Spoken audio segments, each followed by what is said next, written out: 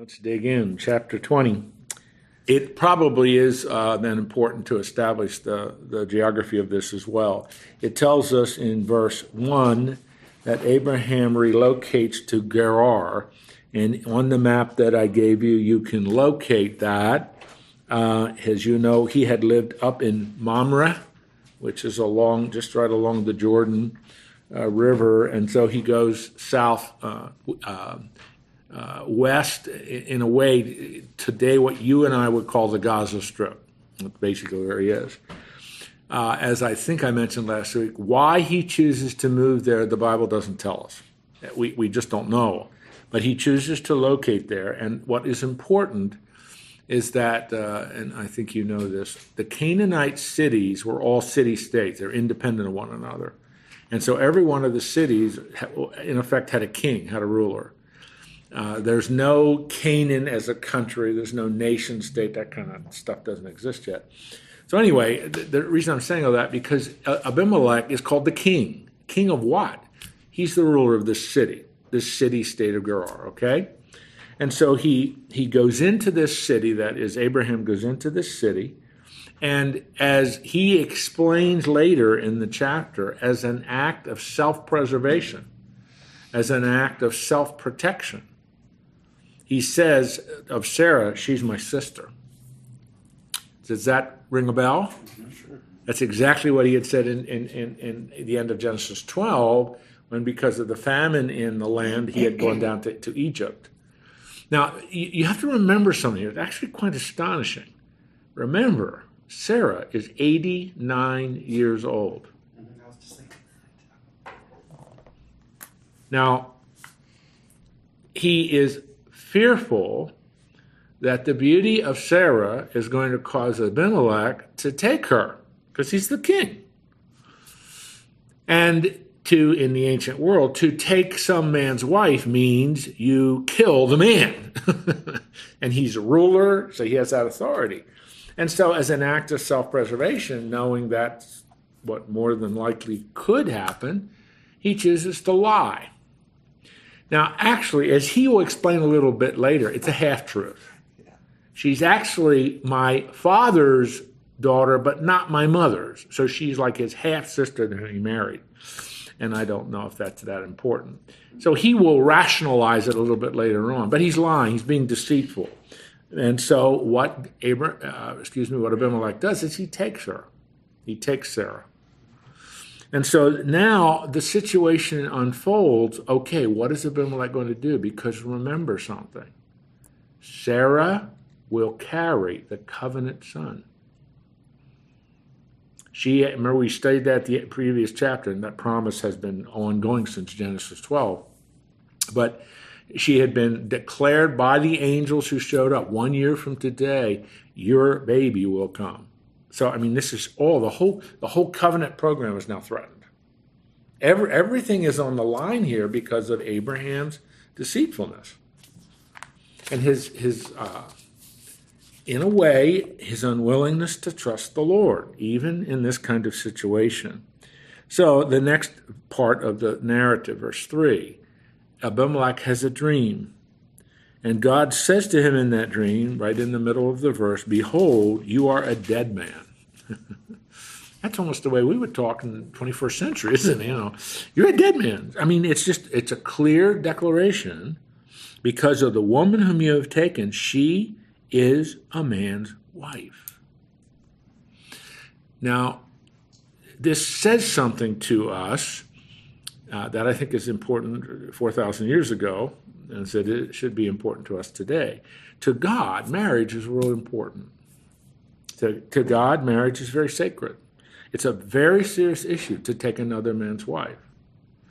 And so that's what God is saying to Abimelech. You have done something that is abhorrent to me. You've taken another man's wife. You're a dead man.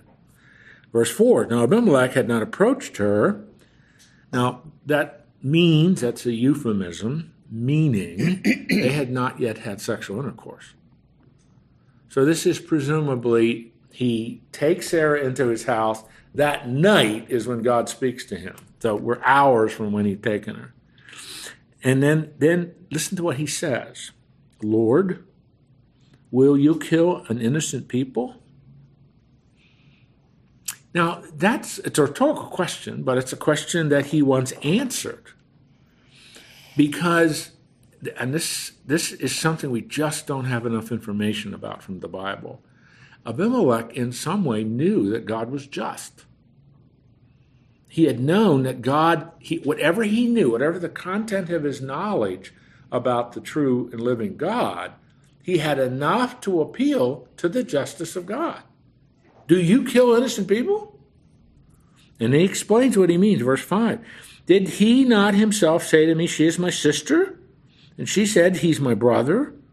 In the integrity of my heart and in the innocence of my hands, I have done this. So what is Abimelech saying to God? I did not knowingly, willingly, intentionally take this man's wife. He said she's my sister, and she said he's my brother. So based on that, I took her into my house. And so God says in verse 6, yes, I know that you have done this in the integrity of your heart. And it was I who kept you from sinning against me. Okay, what does that mean? I knew that. This is God speaking.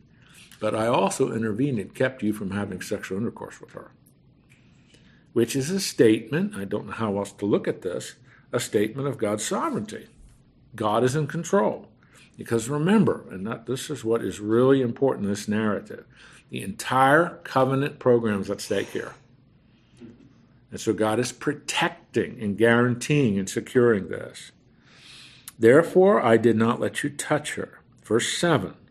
Now then, return the man's wife, for he is a prophet, so that he will pray for you, and you shall live. But if you do not return her, know that you shall surely die, you and all of yours, all of those who are yours.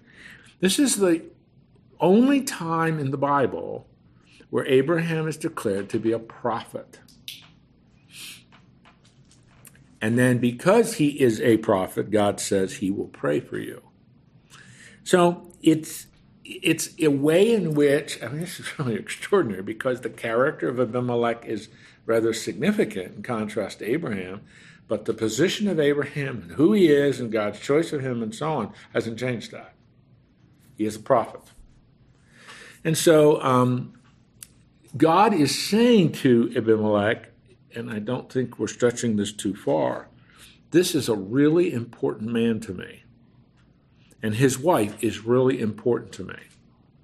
And I want you to know this, and I want you to understand this. So now Abimelech understands that what he has done, he shouldn't have done. He had, in a sense, proclaimed his innocence, which God has agreed, but God is saying to him, you got to take her back, send her back. So what is Abimelech going to do? Okay, are you with me so far? There's a lot going on here. But even Abraham's sin, which is really what this was, does not negate his position and his importance in what God wants to do through him. So now, what does Abimelech do? He goes to Abraham. Verse 8. So Abimelech rose early in the morning, called all his servants, told them all these things, presumably just what had happened with Sarah and Abraham, what God said. And the men were very much afraid. And Abimelech called Abraham and said to him, what have you done to us? How have I sinned against you that you have brought on me and my kingdom a great sin? You have done to me things that ought not to be done. Abimelech said to Abraham, verse 10, what did you see that you did this thing? And Abraham said, I did it because I thought, there's no fear of God in this place. They will kill me because of my wife. So, again, why does he do it? It's self-protection. He's not trusting in God to take care of him. He is concluding, because this is a Canaanite city, which it was, and there is no worship in this city of the one true God, I'm a dead man too. They're going to take my wife. And then he goes on, verse 12 is a rationalization. It's a half-truth. She is indeed my sister, the daughter of my father, but not the daughter of my mother. She became my wife. When God caused me to wander from my father's house, I said to her, this is the kindness you must do to me. At every place to which I come, say of me, he's my brother. Which is accurate because that's what she did down in Egypt in Genesis, end of Genesis 12. All right, yes, Fred. Are we making a discernment here between the statement, there's no one that worships God here, and a man ruling from a very high moral standard? Because this seems to be a natural flow of his reaction once he finds out about it, that he wants to do the right thing. Abimelech does, that's right. Abimelech. So are we distinguishing that? Do you get that out of these passages? I hear your words, but I'm not sure what your question is, Fred. I'm sorry. We're saying, and I don't know that maybe Abraham knew when he said it, maybe he did, because I thought surely there's no fear of God in this place. But the demonstration by Abimelech is that there is That's right. an immediate That's right. fear. That's right. Once he is confronted by God, and he talks back to him like, Right. he may have done this before. So, Yeah. what's your thought? Well, certainly, let's answer it too low. Certainly, the conclusion that Abraham is making, or he was at least observing, would have been a reasonable and logical. This is a Canaanite city. Yeah. To make the assumption that the real, true God is going to be honored here would have been, for him, a fantastic idea. And so he concludes reasonably and rationally, this is a city where, because it's Canaanite and they're not worshiping, I should be afraid of this. But see, again, what's the point? Abraham, there's another law I want to answer in a minute. Sure. But the point is, he's not exhibiting his quality as man of faith. Follow me? He's not. Yeah. Abraham is not exhibiting the quality of faith absolutely. here. Yeah, I think he's taking the situation again into his own hands and manipulating and conniving and trying to deceive his way out of what he perceives as a precarious situation. So, that's why what Abraham is saying here is very important in just revealing again, here is a weakness of Abraham, as it is in all of us. He trusts God, but his fear of man is still there. Mm-hmm. Now, Abimelech is curious to me, and I'm hardly the only one saying this. The figure of Abimelech is very curious, because is he a man of faith? He's responding to God talking to him. He's responding to God's justice, God's, in effect, demand on him. And he responds obediently, unquestionably. He doesn't argue. He agrees to do, without any equivocation at all, what God wants him to do. But I think, again, the contrast is here between Abraham, who is supposed to be a man of faith, and Abimelech, who is not supposed to be a man of faith. Which one is coming out more righteous, or at least in terms of his action? And it's just showing again, faith is something that grows in a person's life. You start your walk with God because we live on this side of the cross. When you put your faith in the finished work of Jesus Christ, you start your walk with God. And part of that walk with God is learning to trust him. Abraham is learning to trust God and not be deceitful, not saying, okay, God, I'll take care of this one. You take a little nap, I'll handle Abimelech my way. I'm really making that very facetious, but it's a contrast between Abraham is not yet where God wants him to be. But he has quite a history of improvisation. He does. He does. Mm-hmm. And if you would look at my life, Jim, you would see a life of a lot of improvisation. This is the importance of how the Bible presents these heroes. They're heroes of the faith. But they're heroes of the faith who have a lot of improvisations, to use Jim's word. And I think that's the value of this, as well as what you see happen as a result of it. hope this isn't a running trend, maybe it is. Does the fact that the mother of the family of David, the nation of David, the fact that she is her husband's half-sister, or that they're half-brother and sister? Yeah, they're half. Does that make a statement about incest? Doesn't make a statement about incest. Yes. It would be. Okay, I'm not sure where you're going with this, but it would be understood as an incestuous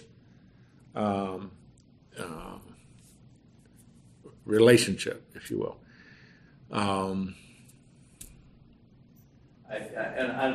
guess I don't know what I'm asking, because I don't think anybody necessarily teaches on that I recall.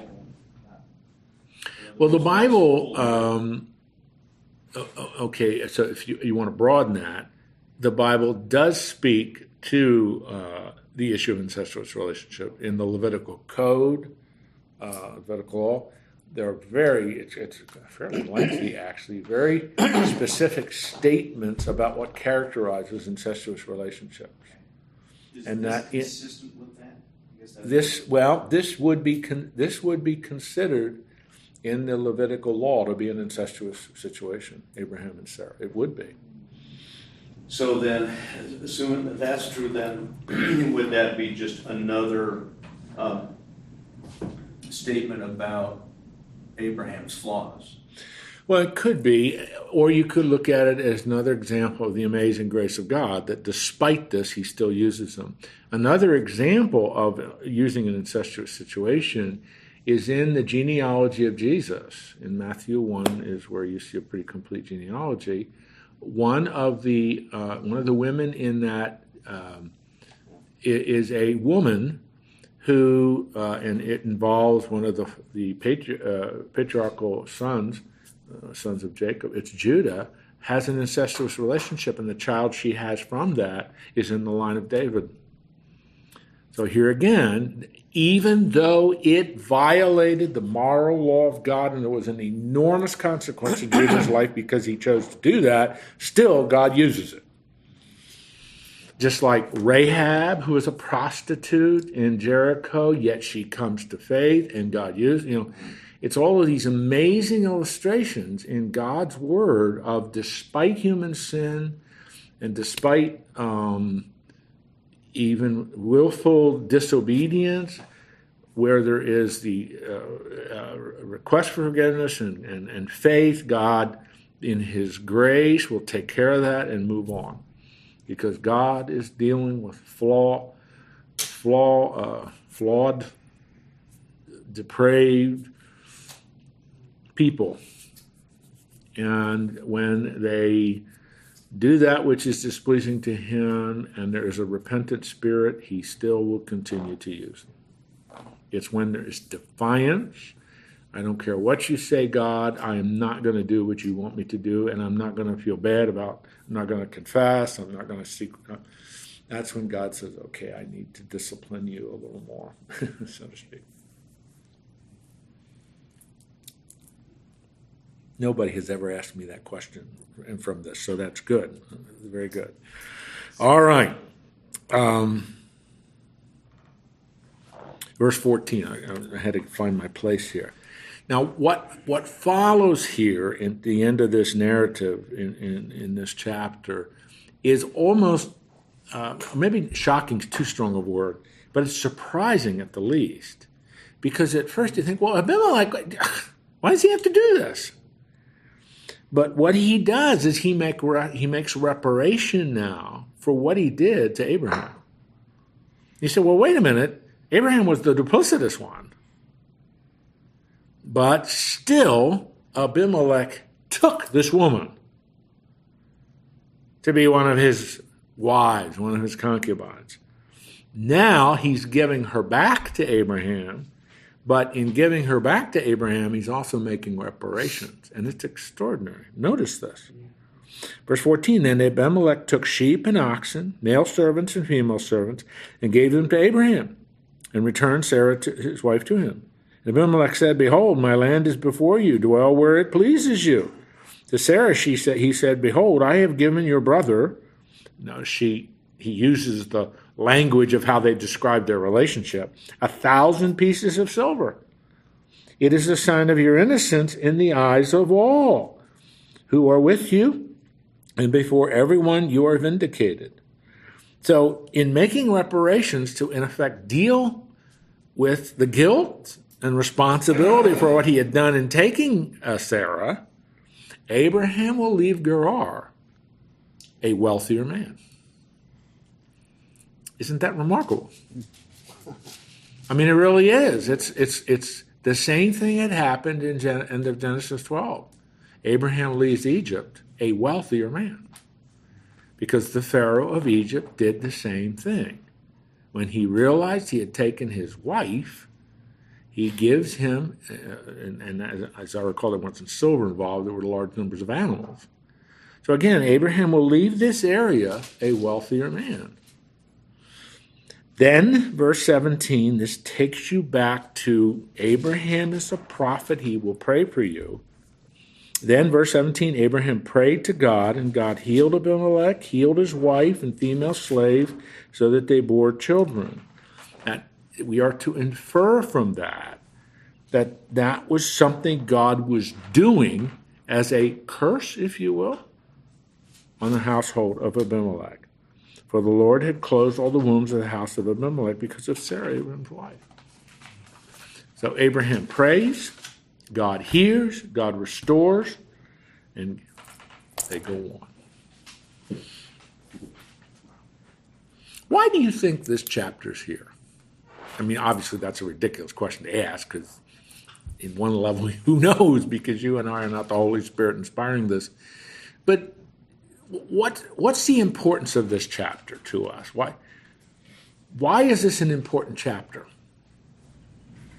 Well, for me, it's an encouragement to all of us at this table that we can commit sin knowing that we shouldn't, and still seek the face of God through Christ today and ask for forgiveness and reconciliation for our worship and fellowship. I mean, if that's our heart's desire, truly, there's room for repentance, I think, once we've done the wrong thing. And it doesn't have to be, it can be just, God, forgive me.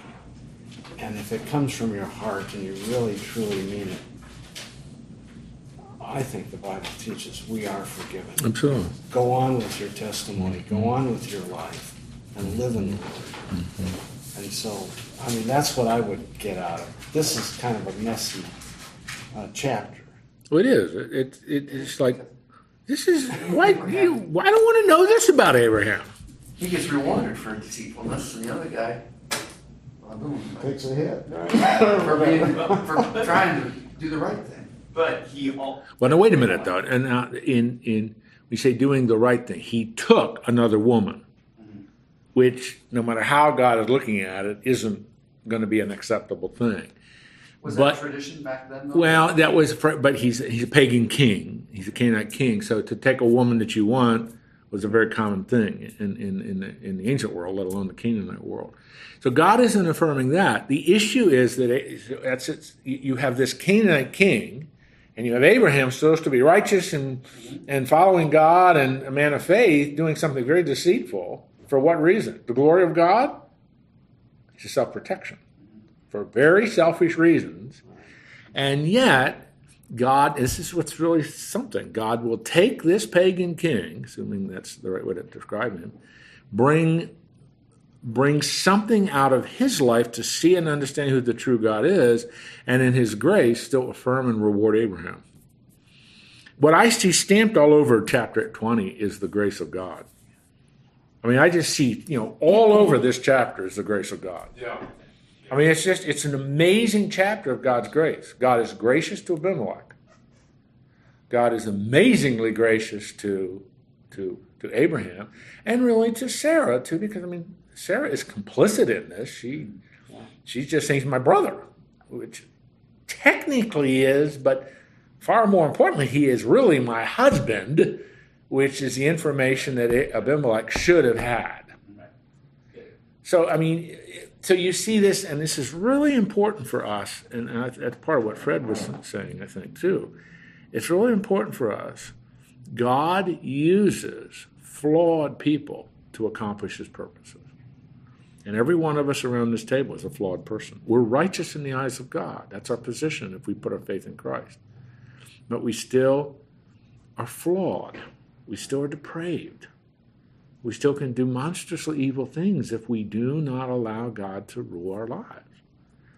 And here you see this great man, the paradigm of faith in the Bible, not trusting God enough. And he takes it into his own hands. And this could have been a catastrophe, couldn't it? I mean, if Abimelech had sexual intercourse with Sarah, I mean, you think of all the scenario that could have happened. It could have been an absolute catastrophe. But God, as he said to Abimelech, but I kept you from sinning with her. So God, I'm in control. No matter what Abraham has said, I'm in control. They are going to give birth to the covenant sons. Despite the lack of faith in Abraham and his unwillingness to trust me, even in this Canaanite area. I mean, it's just, you just see the sovereignty and grace of God all over this incredible story. I like what you said about God using Abraham in spite of his flaw.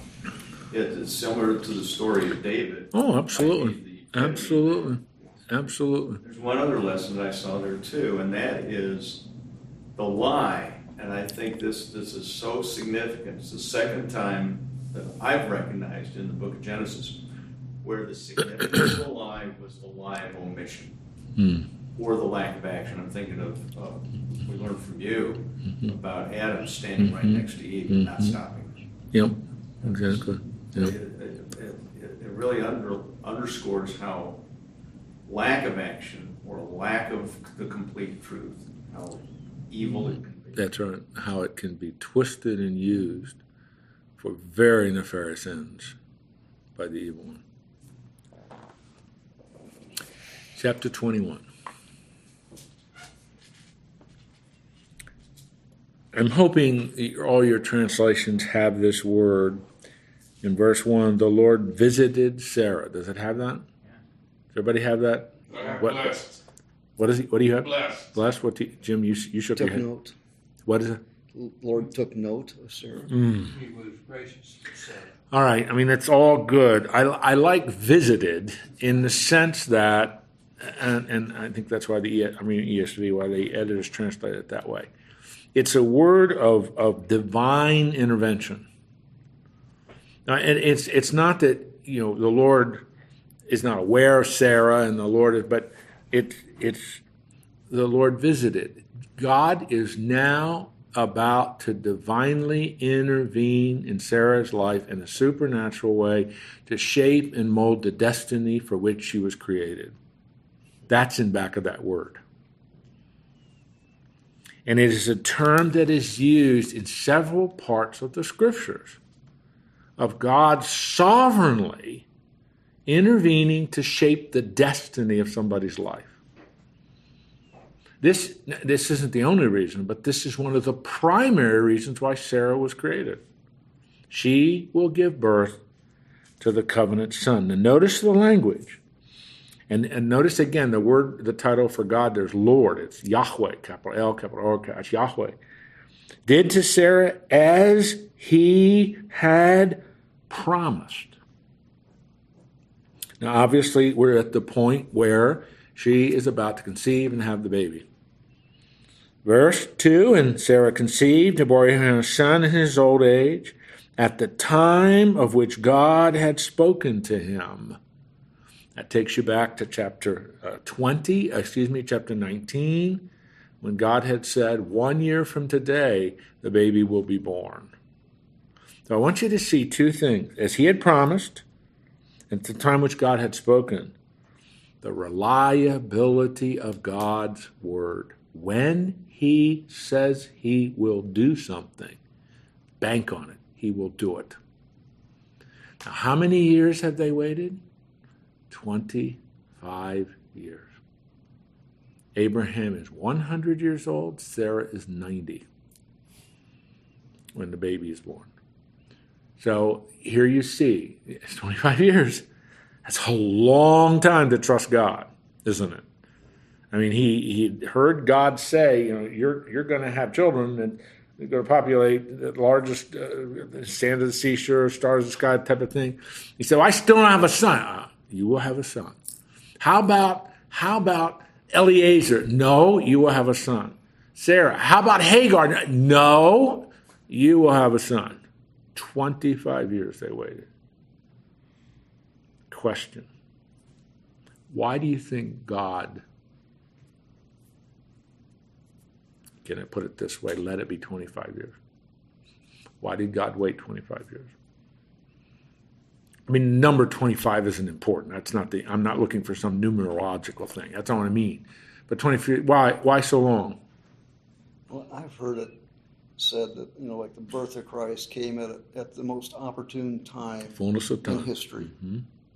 So I suspect that there's something along that line evident here as well. Well, certainly. I mean, this is a very strategic time in what's going on in the history of the ancient world. Yeah. Anything else? Joe? Is it possible that Abraham really didn't trust him in his heart? Well, let's ask it this way. What was the depth of Abraham's faith 25 years earlier compared to where he is now when Isaac's born? I mean, what can we infer? I'm not sure we could. I'm not sure the text gleans that or that we can glean that. Well, what would we assume, just intuitively? He would get that stronger. His faith has grown. Okay. Is his delay a test of faith? Sure. It has to be. And what's really important is the next chapter. Chapter 22, when God says to Abraham, your covenant son, I want you to take him 3 days north to Mount Moriah and offer him to me. And it is amazing. Abraham doesn't equivocate, doesn't question. He even gets up early the next morning to leave. I just slept in that morning. You know what I mean? I mean, it's just, so where's his faith? It has really grown. Despite the failure of chapter 20, he's still a man whose faith has grown. And from the human perspective, faith takes time. I know you around the table because several of you have been in this class for a while. I know some of you a little better than I know others, but at one level, I really don't know you. But I'm almost certain that if we could talk transparently around the table, all of you would say your faith in God is a lot deeper now than it was when you first put your faith in him. Because through time, through circumstances, through events, you either grow in your faith or you grow in your rejection and doubt of God. And if you are serious in your walk with God, your doubts are there, there's questions there, but over time your faith in God grows, that he is trustworthy, that he keeps his word. And that the test of the ultimate test of Abraham's faith growing over these 25 years is what happens in chapter 25. So often God does this. He makes a promise. God made Abraham a promise. I'm going to give you the land. Did Abraham ever see God fulfill that promise? Mm-mm.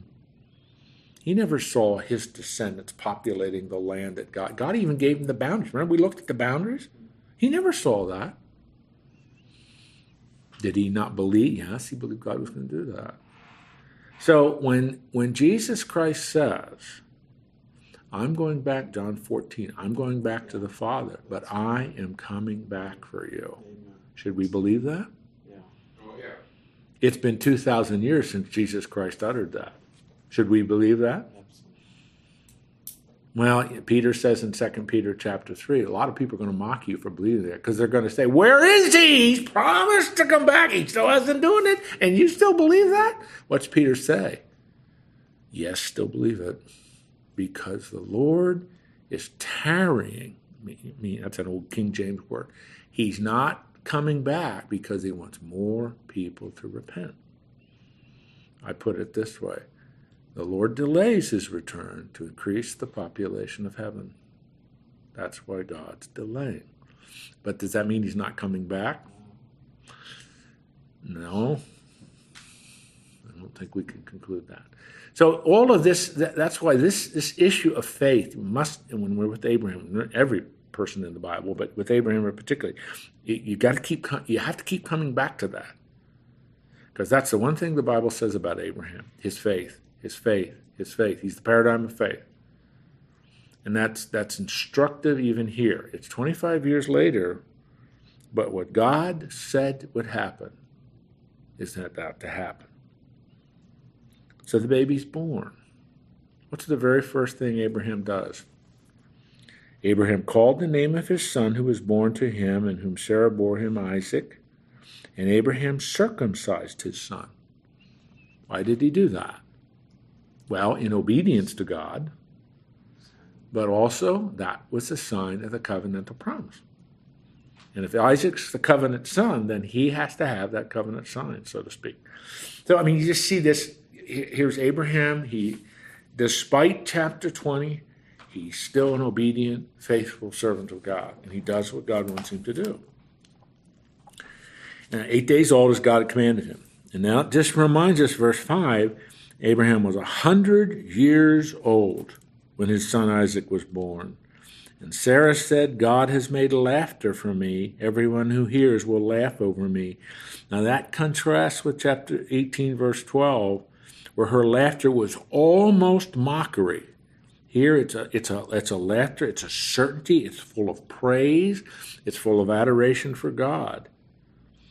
And this joy that comes now from God fulfilling the promise. It's always consistent in the Bible. When God fulfills a promise, among many other responses, there's always the response of joy. And so you see it. In verse 7, and she said, who would have said to Abraham that Sarah would nurse children? Yet I have borne him a son in his old age. I mean, it's a reminder through these rhetorical questions of Sarah of the extraordinary nature of this miracle. She's 90 years old. She gives birth, and she's going to nurse Isaac. That's miraculous. Okay? You look back on Abimelech, who at the time he wanted Sarah, she was 85. And there must have been some attractiveness or something about amazing, her that that's the amazing. she didn't look like what we would say a 90-year-old person today would look like. She must have been beautiful, certainly attractive. I mean, I think Abimelech. I mean, my mother is 89, and I mean, my mother I think is still a beautiful woman, but 89 years old, she's not a gorgeous woman that another man is going to say, boy, I'd really like to take her if she were available for my wife. I don't think because she's 89 years old. She's frail, all that kind of thing. But that must not have been the way with with Sarah, excuse me. Abimelech's drawn to her. He sees her, and, as the king, During that time, what was the longevity of mankind at that time? Well, Abraham will live to be 175, so he will live another 75 years. But it is not unusual in this period, in 2,000 years before Christ, 4,000 years ago, to have people living in their hundreds. But I mean, you don't have like Methuselah 990, we saw earlier. Okay, now I think we can do this. Verse 8 through the end of this section, which is chapter 21, verse 20. This is about Ishmael. Now remember who he is. Ishmael is the son of Abraham, but to Hagar. Now at this point, Ishmael, and we're just doing some math here. We go back to chapter 16, and Ishmael is 16 years old here. And so it's Ishmael who is Hagar's son, not the covenant son, a son that was born out of disobedience, of Abraham and Sarah, because remember, Sarah is the one who said, Abraham, take Hagar. That's how we'll fulfill this promise. They're taking it into their own hands. But God had said, out of Ishmael I will still make a great people. So now the question is, how are Isaac and Ishmael going to get along? Can they live in the same household together? As the child grew and was weaned, now we have to be careful here, but typically in the ancient world, children were weaned about 5 or 6 years old. So it's older than what typically, I mean, I'm sure your children or now even your grandchildren, weaning them off a mother's breast milk is usually within the first year into the second year. It's rare to have a 4 or 5 year old child still being nurtured by a mother's breast milk. So this isn't like a year. He's probably 5, 6, somewhere like that. And Abraham made a great feast on that day that he was weaned, which was very typical in the ancient world. But Sarah saw the son of Hagar the Egyptian, remember that's where Hagar came from, whom she had borne to Abraham, laughing. Now, that is a very difficult word to translate. It is sometimes translated laughing. Some, I don't know what all your translations, some might have mocking. Okay, but it's a word, it is not a positive word. It's a word of derision. He's not taking it seriously. It's a deceptive, questioning and mocking. It's the term that was used of Lot's son-in-laws back in chapter 19. You remember that? When Lot is told by them, get out of here, get all your kids together and get them together, get out of here. And you remember what Lot's son-in-laws did? They laughed at him. They mocked him. Same word. This is not a positive word. So Ishmael, the 16-year-old, is mocking, making fun of, treating flippantly, however you want to think of that word, the 5, 6-year-old or so Isaac. So she is Sarah, said to Abraham, cast out this slave woman. Now you have to remember that Abraham had declared Hagar to be his wife. He had a polygamous family.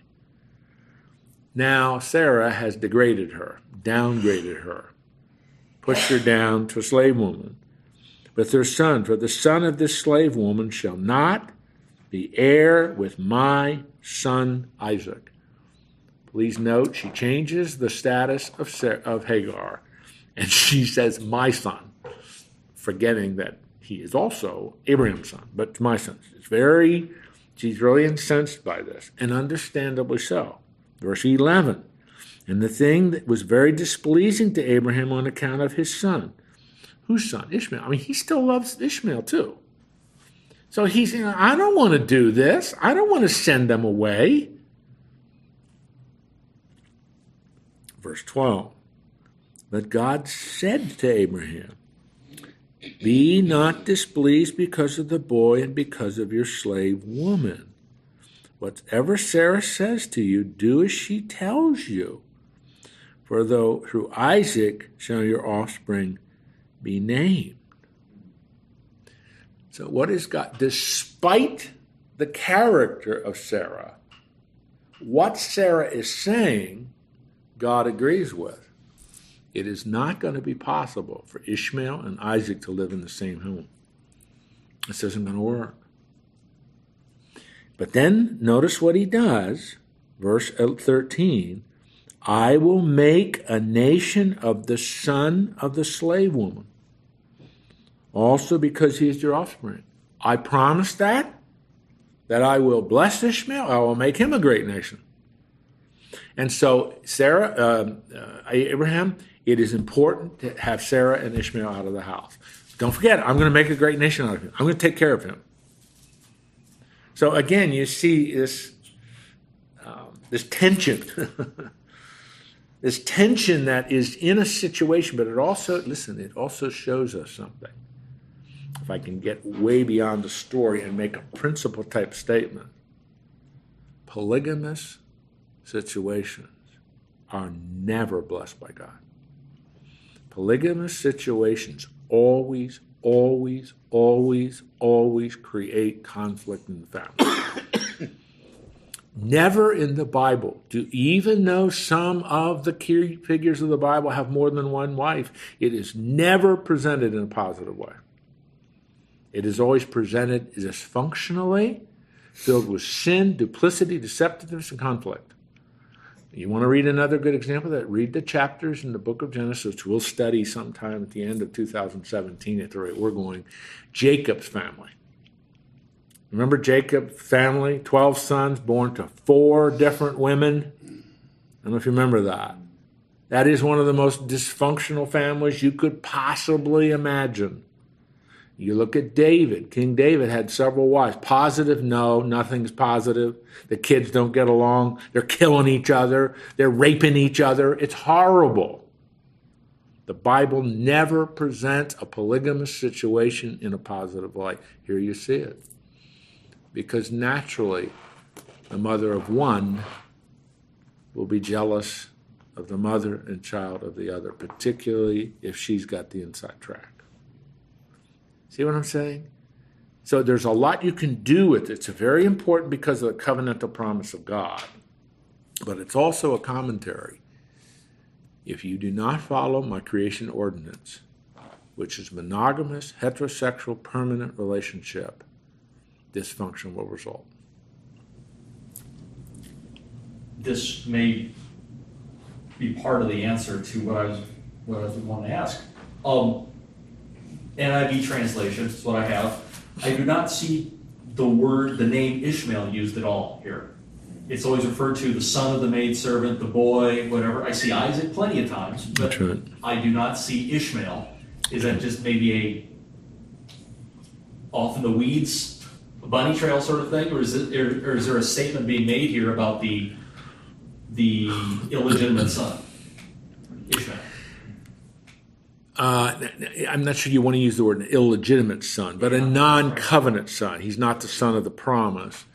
And so, I think that's an insightful comment and question, Joe, that it is demonstrating, and maybe an even stronger word, it's emphasizing Ishmael is not the covenant son. He's a son of Abraham. I will bless him. I'll make a nation out of him. But he's not the covenant son. And I think it is instructive that in the narrative you do not see the name of Ishmael here. He's always referred, in this narrative, not always, but in this narrative, is referred to as the son of the slave woman 3 times. 3 times it's how he's referred. Okay? Good. That's a good comment. All right, now, I thought I could finish this. So Abraham, this is verse 14. I'm not going to get this done, but I want to introduce 1 or 2 quick thoughts. So Abraham rose early in the morning, took bread and a skin of water, and gave it to Hagar, putting it on her shoulder. She doesn't put Ishmael on her shoulder. He's 16. It's the water. It's the provisions, along with the child, and sent her away. And she departed and wandered into the wilderness of Beersheba. Now, what does that mean? Now remember, they're in Gerar. So she goes kind of a southeasterly direction. She goes down into the Negev, and she's going to then head west. Why does she do that? Egypt. Home. Because she's from Egypt. She's thinking, I'm going to head back home. So, and we'll see what happens here in just a minute. Verse 15, when the water in the skin was gone, meaning that she had drunk it all, she put the child under one of the bushes. Then she went and sat down opposite him, a good way off, about the distance of a bow shot. That means as far as you can shoot a bow. For she said, let me not look on the death of the child. And she sat opposite him. She lifted up her voice and wept. This is a horrible situation. And so when you stop her at that verse, you say, oh my goodness, is God going to let Ishmael die in the desert? I do not know how much you know about Islam, but this particular section is extremely important in Islam. Because you know what the Hajj is? The pilgrimage that every Muslim is to make one time during their life, that they're supposed to. They go to Mecca, and one of the things they do is act out the trek of Hagar and how God protected Ishmael. Because in Islam, Ishmael is the covenant son, not Isaac. And so what is going on in this narrative, and this is how the Quran puts it, how Allah preserved and took care of Hagar and Ishmael. And you reenact the torment of Hagar and how Allah saved Ishmael. Now that isn't exactly how the Bible presents it here, but the Bible does say in verse 17, and God heard the voice of the boy. The angel of God called to Hagar from heaven and said, what troubles you? So God is about to intervene. And God is about to, quote, save, close quote, Hagar and Ishmael from death. And so next week, I want to pick up with this because it's almost 10 up and I must quit. So this is really an important section. And it shows again what God does and yet what God chooses not to do, based on his covenant promise. I wanted to finish this chapter, so that I didn't is all your fault. It isn't mine. No. There's no fault. I'm just kidding you. We'll pick up, but help me to remember where I'm supposed All to right, start. I'm going to pick up at 14. Okay. And then we get into chapter 22. We're going to spend a lot of time on chapter 22. It's one of the most important chapters in the Bible. Let me close here with prayer. Lord, thank you for the way in which the Bible presents these great figures of Scripture, including Abraham, a man of great faith, of immense faith, but yet a man who still at times doesn't trust you enough, takes things into his own hands, and almost creates catastrophe. But as we studied there in chapter 20, you intervened amazingly in Abimelech's life and the things that resulted as a result of that.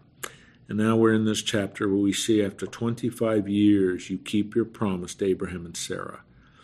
And Sarah's response of joy and exhilaration and adoration of you for what you had done is proper response to you answering prayer, keeping your promise, keeping your word. For you and me around this table, it's so important that we hear again the word of the Lord, that when God makes a promise, bank on it. He will keep that promise. And it's important for us, Lord, to have deeply into our heart that conviction. Help us through your Spirit to have that deep conviction, that when you make a promise to us, you will keep that promise. And our faith must always, always bank on this. So help grow our faith, even through our study of the book of Genesis. Watch over these men and the guys who aren't here for various reasons, not able to be with us. We ask your watch, care, and blessing over them in Christ's name. Amen. See you next week.